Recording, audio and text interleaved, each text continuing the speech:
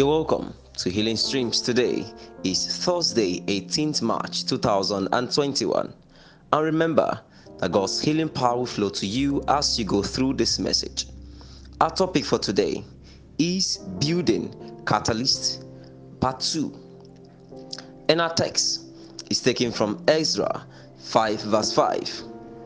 But the eye of their God was upon the elders of the Jews, that they could not cause them to cease, till the matter came to Darius, and then they returned answer by letter concerning this matter.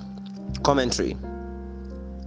Yesterday, we saw that teachings from saint men are vital catalysts to speed up the rate of the building of our lives and mandates according to the heart of God. Today, we will see the eye of the Lord factor as a catalyst to building. It is a great privilege to have the eye of God on a man. It is that focused attention that ensures that a man is aligned to divine agenda no matter what happens to him or her.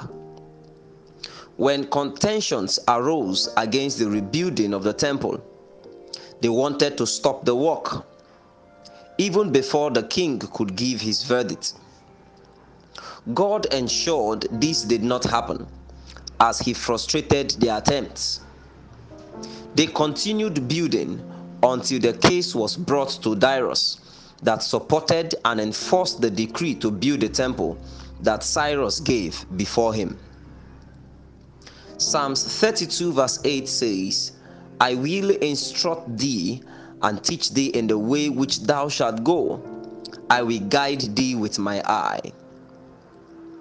When the eye of God is upon you, the plan of the enemy will not prevail, and the great work in your hand will not be stopped. The prayer is, Father, let your eye be upon me, my family, your church, and this nation. Let the work you are doing in and through us not be stopped. When we are conscious that his eye is on us, it helps us to stand firm and encouraged, even in the face of oppositions and challenges, because we know that God is looking out for us. Hallelujah. Action point. Ask that the eye of God guides you.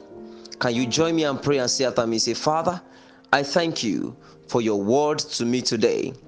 I ask that your eye be on me for consistent building, and I declare that you receive the healing power now and grace to live healthy in the name of Jesus. Amen. For further study, please read 1 Samuel 26:23-25. Yours in his service, Joshua Chukudi Ezekiel. Feel free to share. God bless you.